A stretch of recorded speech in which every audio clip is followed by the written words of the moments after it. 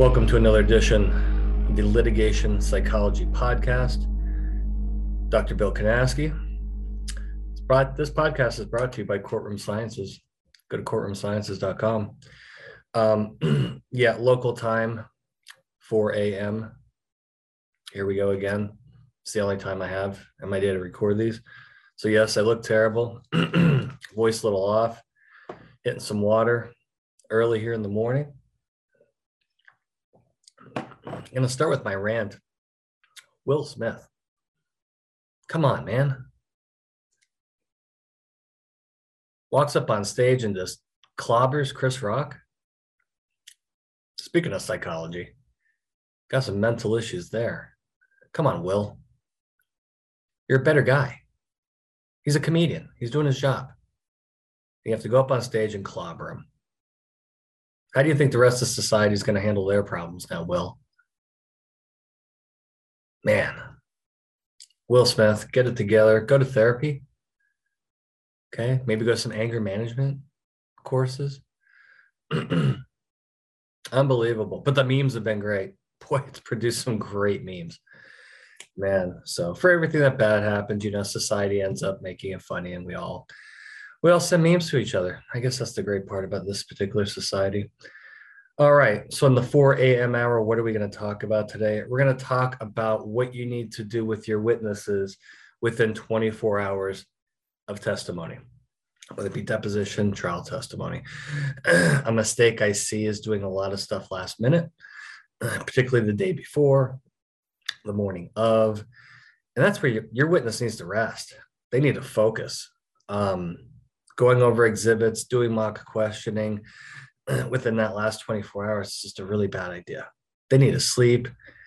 They need to be energized. They need to focus on fitness, nutrition, mental focus. And so in the weeks approaching testimony, that's when you want to do your really heavy lifting. But you got to keep them focused, particularly the morning of. And there's two things I'm going to talk to you about today on what you need to do, which we just accomplished up in the Northeast. I'm not going to give you the name of the case, the law firm, because it's still pending. But we had 7 witnesses get deposed in a very high exposure case. And we did the same thing with every one of them. And they all were highly effective in their testimony. And they walked out of the depositions actually saying, wow, the training was tougher than the actual deposition. And that's what you want to hear. You need to have some kind of go-to. This is what a coach does, whether it be a professional coach, college coach, let's say in football or basketball. They got a whiteboard. And before the game, they have 3 or 4 main points that they want to go over with the team. They're not going over the playbook, right before the game. They're going over the key points. What do we want to accomplish here? What's our strategy? And that's what we do with these witnesses. And I'm going to share those with you today because I fully believe them. They're not exactly politically correct because the language that the attorney used for these, I think is hilarious. But, these witnesses went through a full training program. Multiple days of it. But again, within 24 hours, you can't be doing that stuff. You got to back off. You got to let them rest, let them focus. But there's just key bullet points that we need them to focus on. And so in the attorney's office, before all these depositions, we had a whiteboard and we had 4 things listed on the whiteboard. The 4 things that the coach was putting up there for our team of witnesses. And number 1, control the pace. It's the absolute first thing that the witness has to do. This particular questioner that the witness is going up against, witnesses we're going up against, fast pace. And that's where witnesses get in trouble. They go too fast. When you go fast, you minimize your cognition, make a lot of unforced errors. And controlling the pace is absolutely the number 1 step for any witness. It'll make the plaintiff attorney nuts because they want to control the pace. But for the witness to get in that chair, be able to take their time after a question, 2 to 5 seconds, depending on the sophistication of the question, absolutely essential to success. And it's going to increase the accuracy of answers. It's also gonna keep the emotions lower. It's gonna keep anxiety lower. Controlling the pace. Slower is better. So it's a balancing act. It's a balancing act. You don't want to go too slow because that looks terrible. But controlling that pace, absolutely number one. So that was the first thing on the board. Number two on the board. This is what the attorney came up with, but it's part of my training. I just say it differently. Number two on the board was, you better be goddamn sure. You better be goddamn sure that you know what you're talking about, that you have a memory of what you're talking about. Do not take any guesses. Before you say the word yes or I agree, you better be goddamn sure. Because if you're 85% sure and you agree, now it's 100% true. And witnesses are notorious for guessing. I'm currently in Dallas right now. As you can see, my hotel room background. Yesterday, we worked with a 30B6 witness, and we're practicing some mock questions. And something became apparent to me, so I took a time out and I looked at the witness and I said, "Do you have any earthly idea what you're talking about?" And he looked right at me and he goes, "No." I'm like, "Then what the hell are you doing?" "Oh, I don't know. I got to come up with something." "No, you need to do your homework." Nice thing about 30B6 is you can educate them. Rule number two, you better be goddamn sure.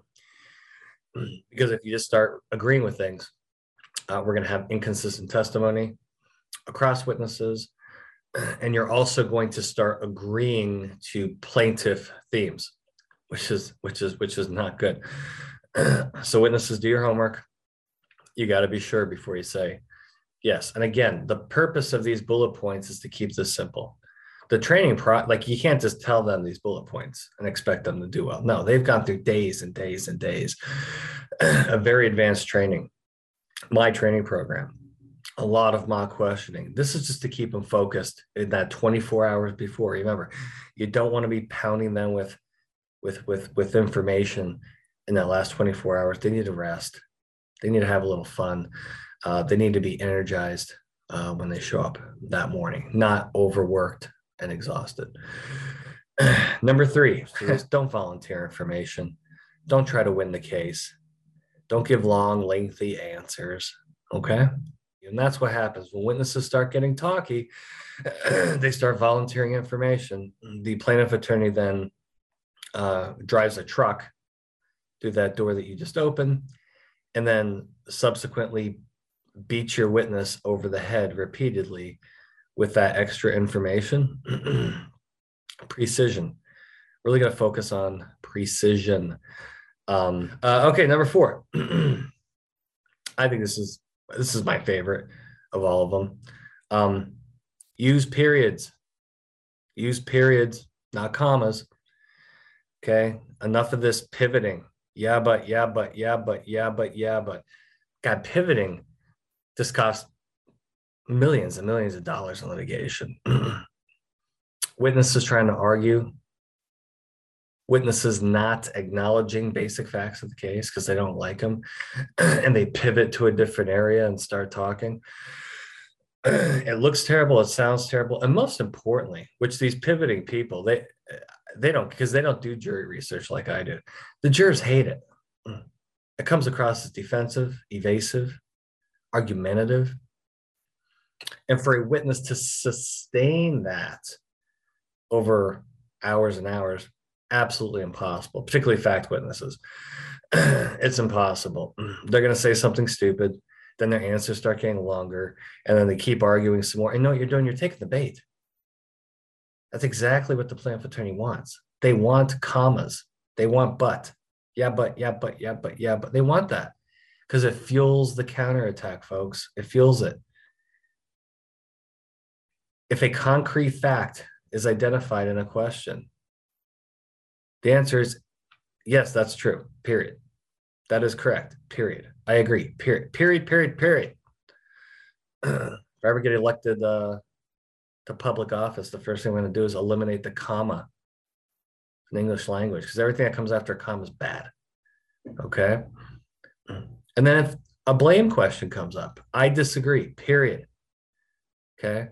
Force that questioner into why not, how comes. That's where you want to be, because then the attack is off. You start doing yeah, but, boy, you're going to be in trouble. You're going to be in trouble quick. We're going to have that, what we call amygdala hijack.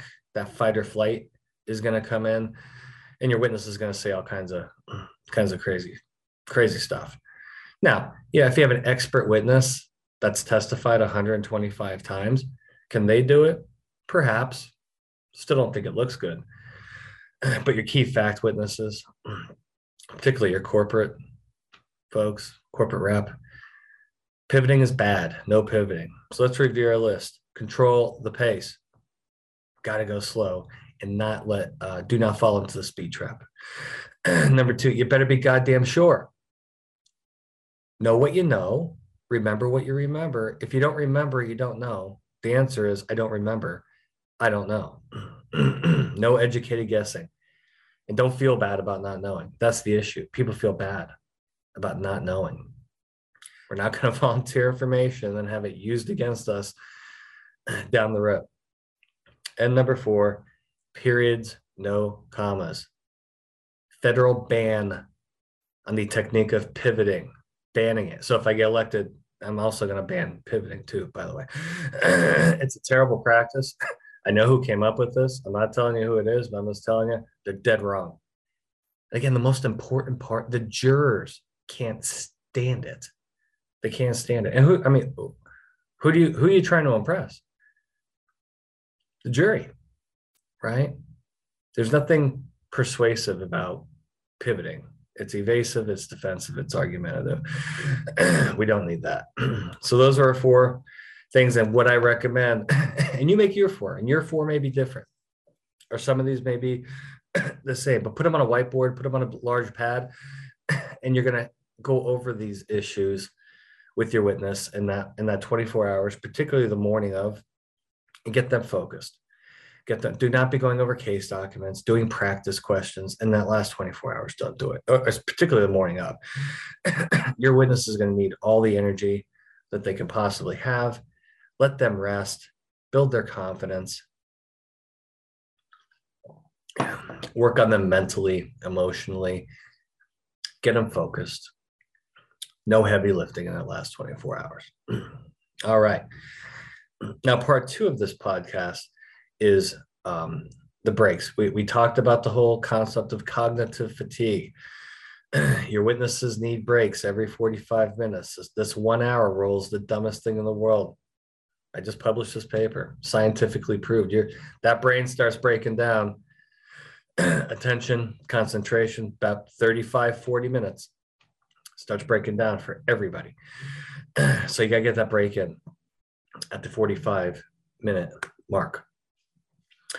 Do not extend to an hour and 15 minutes. Then you're going to get these fatigue based mistakes.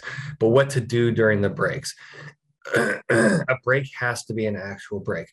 Number 1, no cell phone. No cell phones.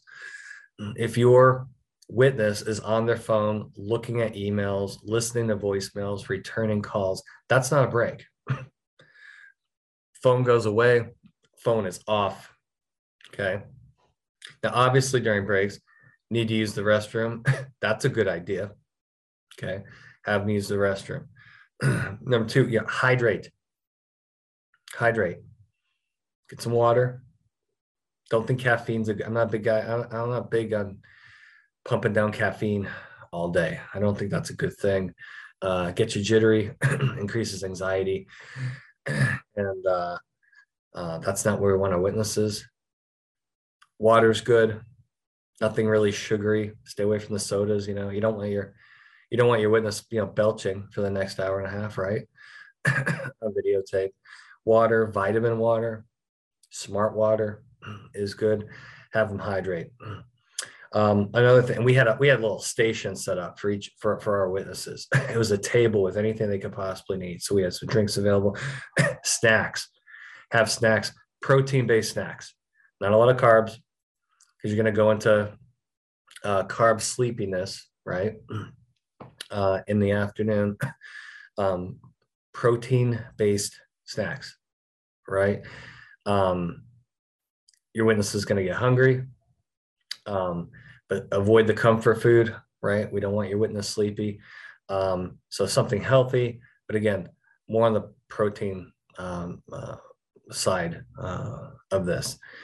And then also have other things there, maybe some, obviously you don't want your witnesses going into the deposition, chewing gum or sucking on candy or whatever. But if they need a little something during the break, I think that's fine. I think that's absolutely fine. But we had a table. I mean, we had ibuprofen, we had aspirin, we had Rolaids. The attorney brought in Q-tips. Not really sure where he was going there, but I mean, toothpicks. I mean, anything you possibly think you would need. We had there to make the witnesses comfortable and to really get them truly rested during breaks. Now, I'm a big fan, if it's possible. Now, we were in a high rise, so getting outside to get fresh air really was not really practical, because the break would have been too long, because you have to go downstairs, get off an elevator on floor 5, then take another elevator to get to the lobby, go outside of security. By the time you get back, you have to go back through security. It just would have taken too long. But if it's possible to get your witness outside, is the one thing I tell you, particularly in office buildings, if you have like fluorescent lights, the lighting in the building will melt your brain. It'll melt your brain. So I'd say get the witness. They absolutely have to leave the deposition room. At the very least, get back to your office or a different office where you have some setup to support them. Don't talk about the case. Remember, don't prep your witness during the breaks. They need a break. They're going to be tired, and they need to be rested before they back in. So I think another kind of error I see is coaching up the witness. You can give some basic feedback. Hey, make sure you can go over the 4 things. Here's your 4 things. But other than that, no deep conversations about the case, because they're really not, you're actually wearing them down even more. So I wanted to share that with you. We've never talked about that on the podcast. I don't think I've talked about this during a speech, is, what are you doing with your witness 24 hours before either trial or deposition, right? And then what are you doing during these breaks? How are you going to maximize cognition? How are you going to keep them rested and restored? Well, I just went over things that you can do, because the last thing you want to do is make them more tired, make them more stressed, and wear them down. We want a fresh witness that can think straight, that can focus, and that will have the ability to have endurance over the day. Well, no rant today. I'll tell you why. This is the Final Four edition, baby, and I'm wearing it right now. The Tar Heels made it to the Final Four. Happiest guy in the world. Unfortunately, we're facing the evil empire again. Duke, Carolina, Part 3. It's Friday. This game is tomorrow. I'm already emotionally exhausted. I have no idea how I'm going to handle this mentally. A loss, I don't know how I'm going to, if we win, I don't know how to handle that emotionally. I'm upset just thinking about it either way. I can't believe the universe brought us here, because it's never happened before. But then again, look what's happened over the last 2 years in this country. A lot of things that you never thought would happen. So now it's like Armageddon. Saturday night, 9 p.m. Eastern time. Carolina 4-point dogs. I love, we get to wear the Carolina blue, bright Carolina blue. I love it. B, I like I think all the pressure's on Duke. So by the time we do the next podcast, we will know what has happened. Hopefully I'll still be alive, physically, mentally. It's a huge drain, but you got to love March Madness. You got to love the Final Four. And let's hope the Tar Heels can pull off the unthinkable, because no one's picking Carolina. Nobody. The whole world's picking Duke. I love it. And got one more day of witness prep here in Dallas, and then tomorrow it's just on pins and needles all day. So go Tar Heels. Thank you for participating again in the Litigation Psychology podcast, brought to you by Courtroom Sciences. We love doing this podcast. We hope you enjoy it, and we'll see you next time. Bye.